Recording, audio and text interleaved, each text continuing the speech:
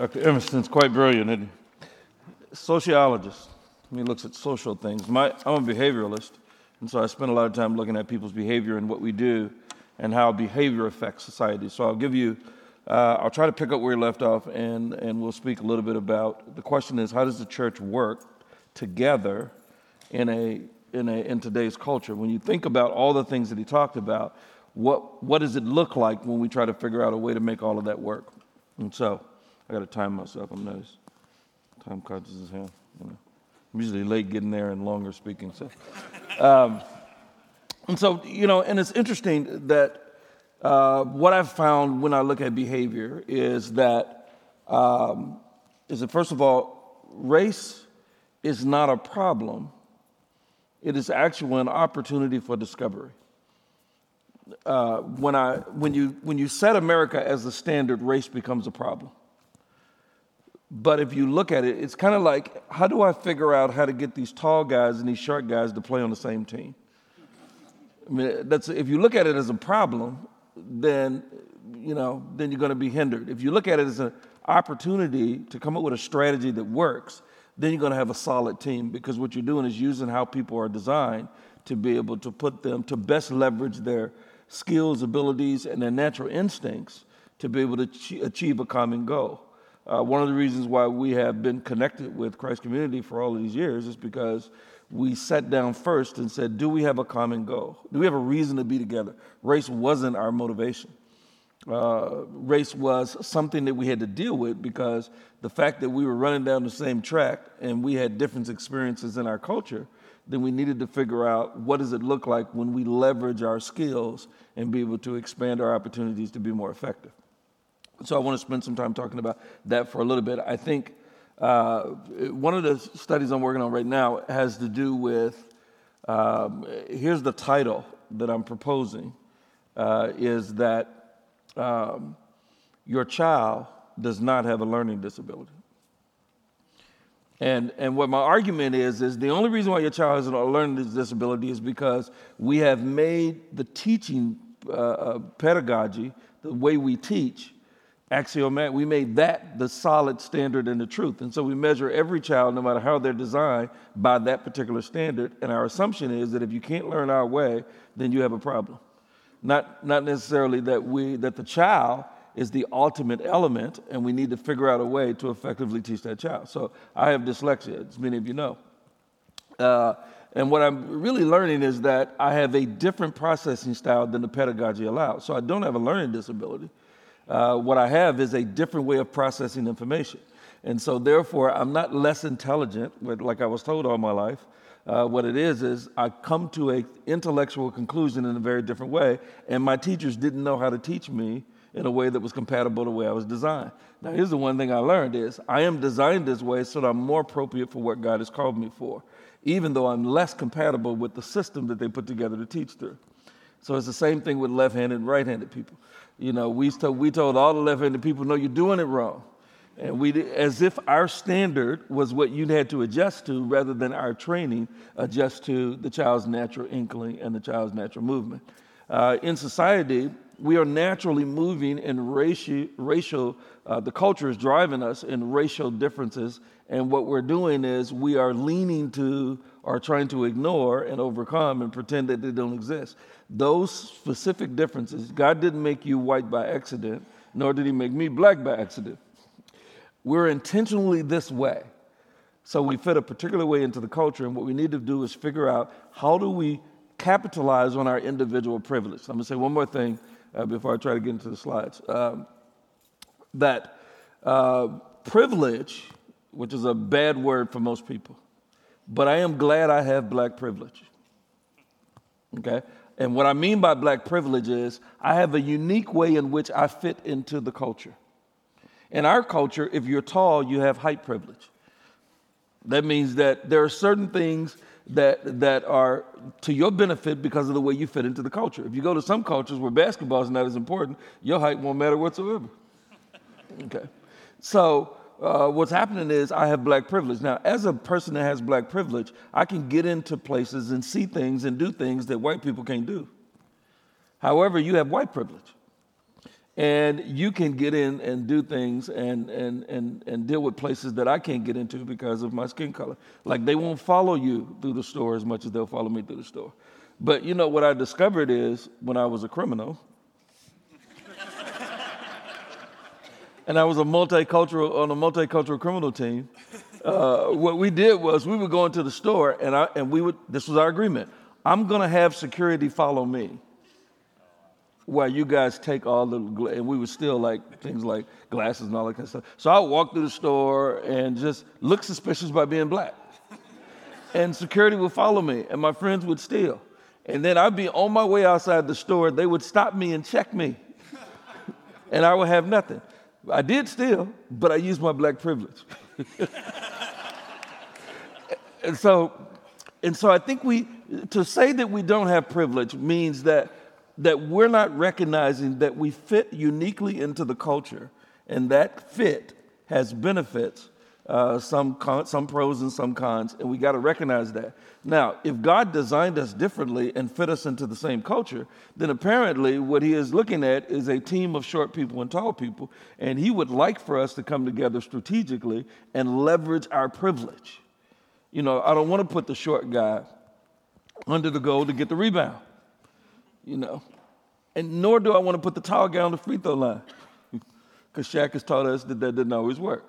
And so, what I want to do is effectively leverage everybody's fit into the culture, so that our common desire, our common goal, can be fleshed out in the most effective way.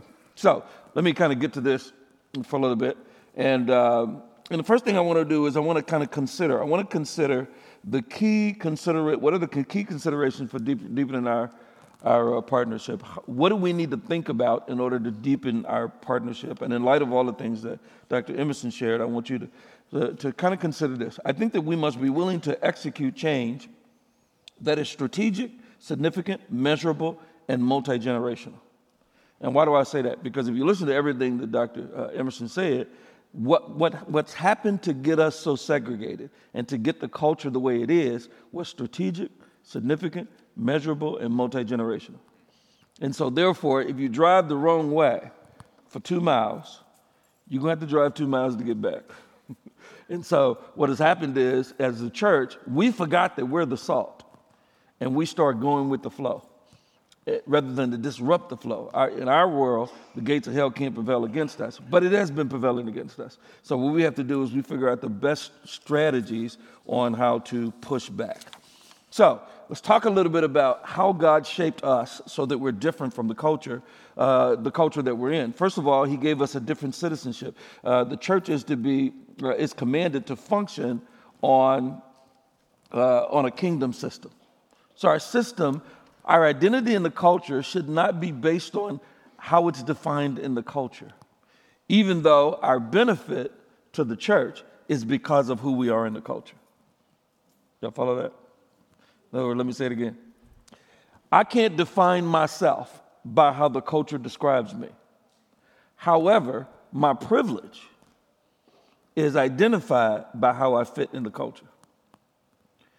So if what I bring to the table is going to be based on how the culture perceives me, and it's no fault of my own, it's just this is kind of where I am. So I leverage the value in the kingdom that God has called me to with the benefits, the privilege that comes from what I get from being in the culture. Let me give you a different example. When they kicked him out of Egypt, or when they voluntarily left, or when they weren't sure what the difference was. But as they roamed through the wilderness, one of the first things that they did was they said, "What did you get from Egypt?" And they thought, "We got some jewelry, we got some stuff, we got some string, we got some rope, whatever we got." Then he says, "Well, let's build what God wants us to have with what we got from Egypt." In other words, our privilege in the culture was utilized to subsidize the kingdom objective. And that's kind of really what we don't do. We separate ourselves, and the reason why, I'll talk about it a little bit why we're separated on Sundays. But we separate ourselves by who we are in the culture, rather than use what we have in the culture and who we are in the culture to benefit the kingdom's objective. Okay. And so the first thing is he says our citizenship is in heaven. So therefore, we see ourselves as eternally related more than what we are carnally related. So it's our sixth sense, which is faith, rather than our five senses, which are our physical attributes that determine our relationship with each other. Okay. The other thing is Galatians chapter 3, verse number 28. It talks about us being all one in Christ. In other words, your blood connection by your physical parents, the two people who slept together that made you exist. Am I supposed to say that? Anyway, sorry to say it now. But that does not determine your essence anymore, nor does the economic situation that you found yourself in as a result of how you were born, which is kind of what the discussion is here in Galatians. He says none of that determined anymore, but you're all one in Christ. So the blood of Christ, the blood on the cross is the only one that can relate you to someone when it comes to your life objective. All right. So now let's go to this whole issue of Sunday morning being the most segregated. This is Martin Luther King says this. Sunday morning is the most segregated day of the week. When he made this statement, and here's, if you look at the researcher's statement, he said this as he was addressing the polarization of the country.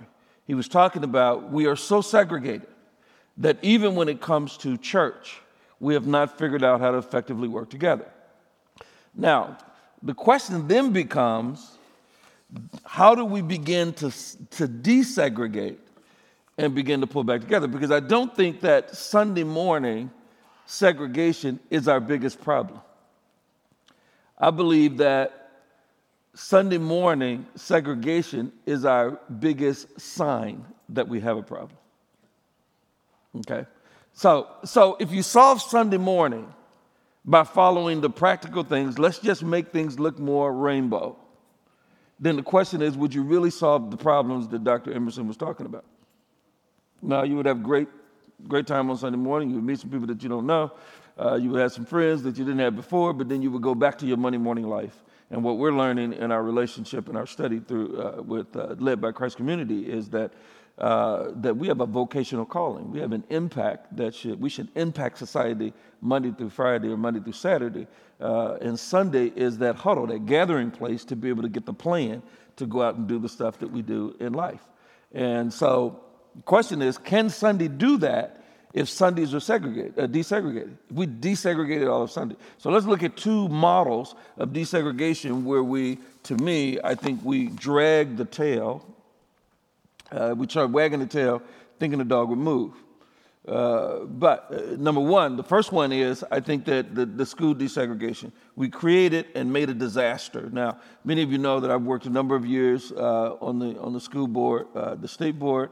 Worked on the national boards of education under both the Democratic and a Republican leader. I've spent a lot of time working with Secretary Spellings under Bush and Secretary Duncan under Obama, really kind of looking at this whole thing of desegregation and how it works. And I will tell you this: we destroyed every urban school in our country by trying to desegregate them because of the approach that we took. Our approach was, if we desegregate the schools, then the result is the communities will become desegregated. Which is, if I wag this tail, the dog gonna move. No, you cannot use your kids to create desegregation in a society. And so when we did that, the efforts of the federal government really drove this. And here's the one thing that we knew. When this study started, when it started, I was in school. I'm a product of being bussed out of my community into some other school where people I didn't know. And we could spend a long time. We ought to have another meeting and just talk about that, because I can give you a lot. But here's the thing that we also knew. We also knew that the most effective schools were the ones that were neighborhood-centered throughout the country. And so when we put the desegregation plan in, we said, let's make sure, I say we being our approach, let's make sure that this doesn't happen to some of our suburban communities, because we know that they're always doing good. Because it was very clear what Dr. Emerson talked about, that the relationship of wealth and all of those different kinds of things we're clearly connected to. And I can give you a lot of information on this discussion about how you appraise a community. You probably know a lot of it, but as a whole workshop itself. The second thing I think we tried to do is we said, well, let's get spiritual with it, and then we use the Promise Keepers. People hate when I talk about this because the Promise Keepers are so loved, but bear with me. The Promise Keepers had a great idea run by Coach McCartney, and he really said, let's just get the men, mostly men, and we'll pull black and white men together, and we'll have them apologize to each other, and we'll just love on each other, and we'll sing Kumbaya. And we'll really kind of highlight what biblical men ought to do. And if we know it, we can do it.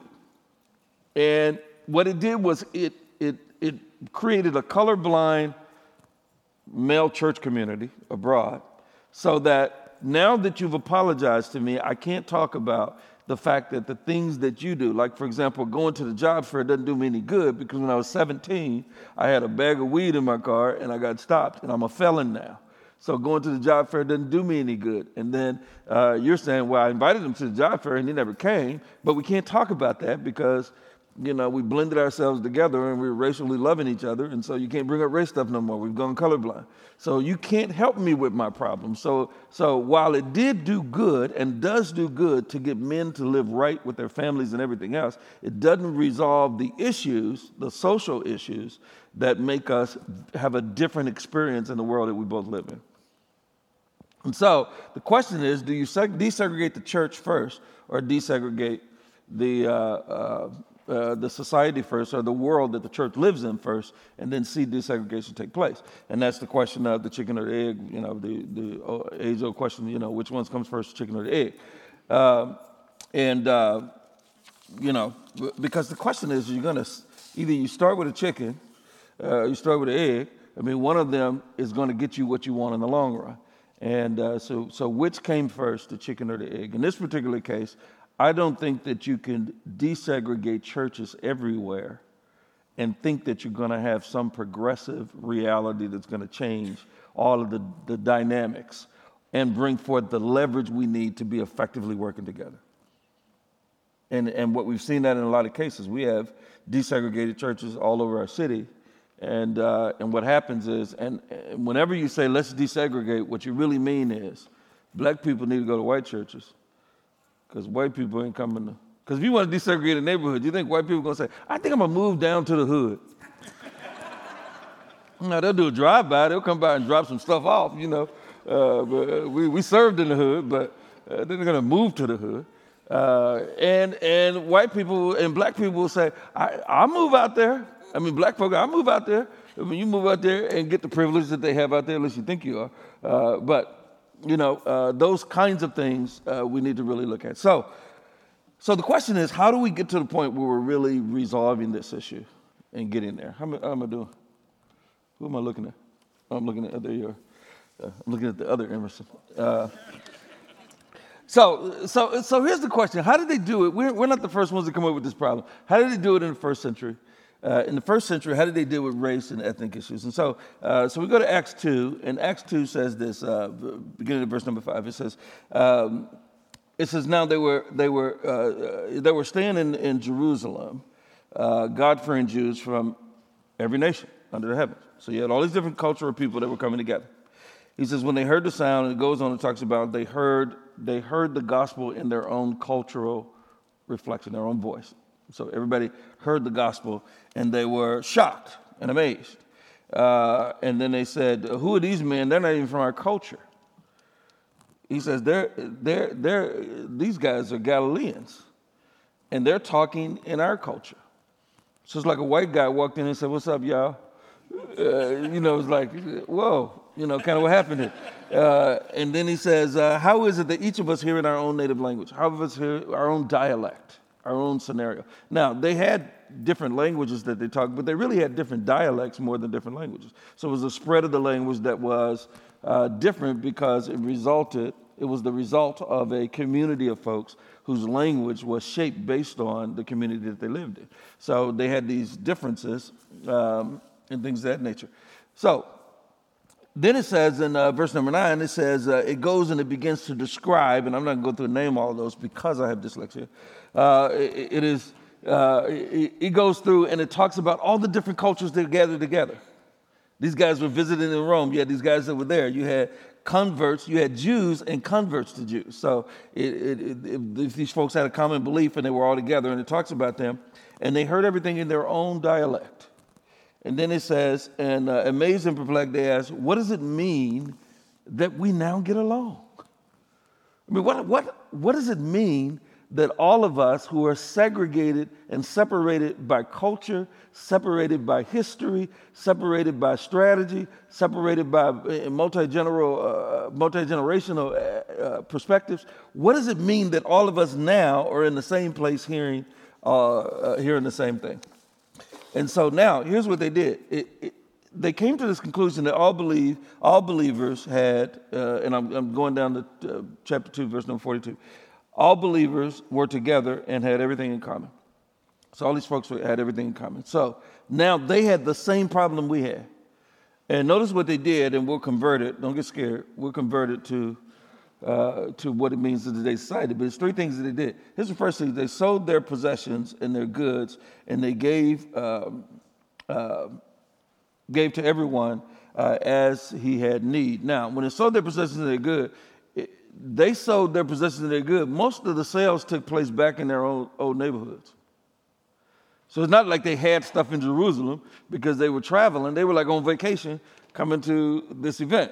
And then this event said they had such a unity there that they said there's more power in the unity than there is in individual. So what they did was they sold what they had in their home culture, and then they brought all that they had, and they created a culture within themselves.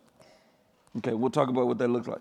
And then it says, every day they continue to meet together in the temple courts. The temple courts were the business world. So now you got a whole bunch of people that didn't have jobs, and they recognized that Monday through Saturday was just as important as Sunday, or in their case, Sunday through Friday was just as important as Saturday. But whatever the case was, they figured, listen, this has to be a lifestyle adjustment. None of these folks had jobs. They all sold their homes and everything else, and they came here, they don't have jobs. So what we did was they had what's called, they had sort of a job fair, but they really had connections. There were some people who had privilege because they had Jewish privilege because they were there. Some of them had Roman privilege because they were already there. And what they did was they said, let's leverage what we have so that everybody who's part of the team can benefit the same way. So even if you were not from the culture, then it is some of the benefit. I had a friend of mine, a white friend, pretty wealthy, and I was going down. This was years ago. I was going down to the Kansas City Club. Kansas City Club was membership only, and the memberships didn't look as dark as me. Right? So I went to the door, and because I was invited, so I go to the door, knock on the door, and so I said, I'm supposed to come here and visit with the guy. The first thing the guy said to me is, no, we're not taking applications right now. So I said, well, now I'm actually here to visit with another person. He says, well, this is a membership club. If you're not a member, then you can't be part of the club. And so just when I said that, my friend walks by and said, hey, he's with me. So he says, oh, I'm sorry. So they backed up out of the way and they let me in there. So I'm walking through there. All while I was through there, I got interrupted several times. I went down into the locker room because we was going to do some things in the locker room, whatever. And they said, I'm sorry, sir. I'm sorry. You don't have a name. You don't have your name tag. And so we can't have you down here, And I said, and then he says, he's with me. He said he's with me about 5 times while we were in that place. And every time he said he's with me, his privilege was extended to me.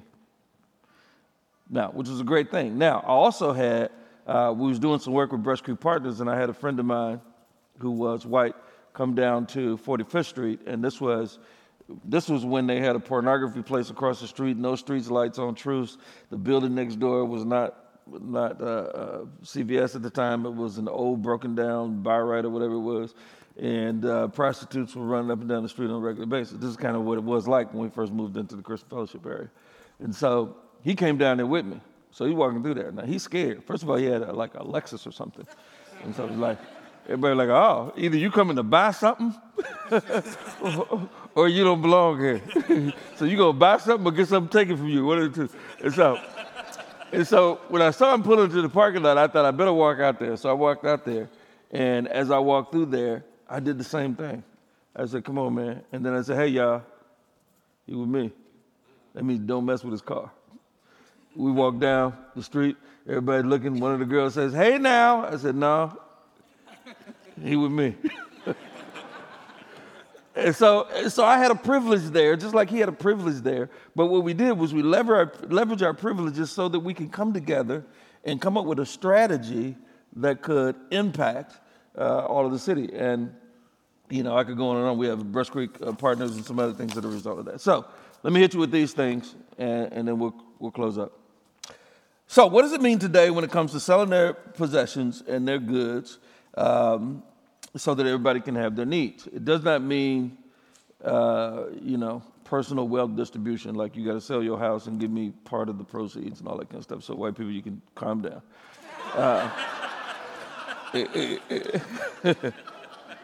But what it meant was they really sat down and said, how can my practical privilege benefit the other people around the table?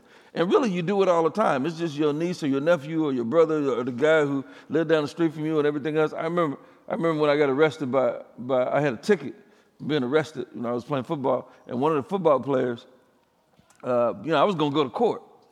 And so I was like, because that's all I know, was to go to court.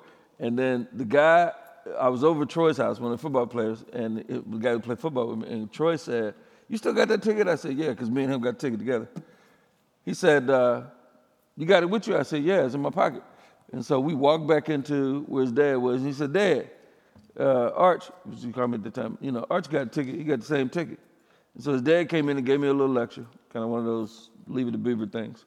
And so I just, yes, sir, yes, sir. And he says, now give it to me, give me the ticket. So I gave him the ticket. He walked back into the other room, and then he came back in here and says, now, it's all taken care of. I'm like, what? And so I said, I don't have to go to court. He says, no, you just need to stay out of trouble. So, okay. So I put the ticket in my pocket. I never went to court.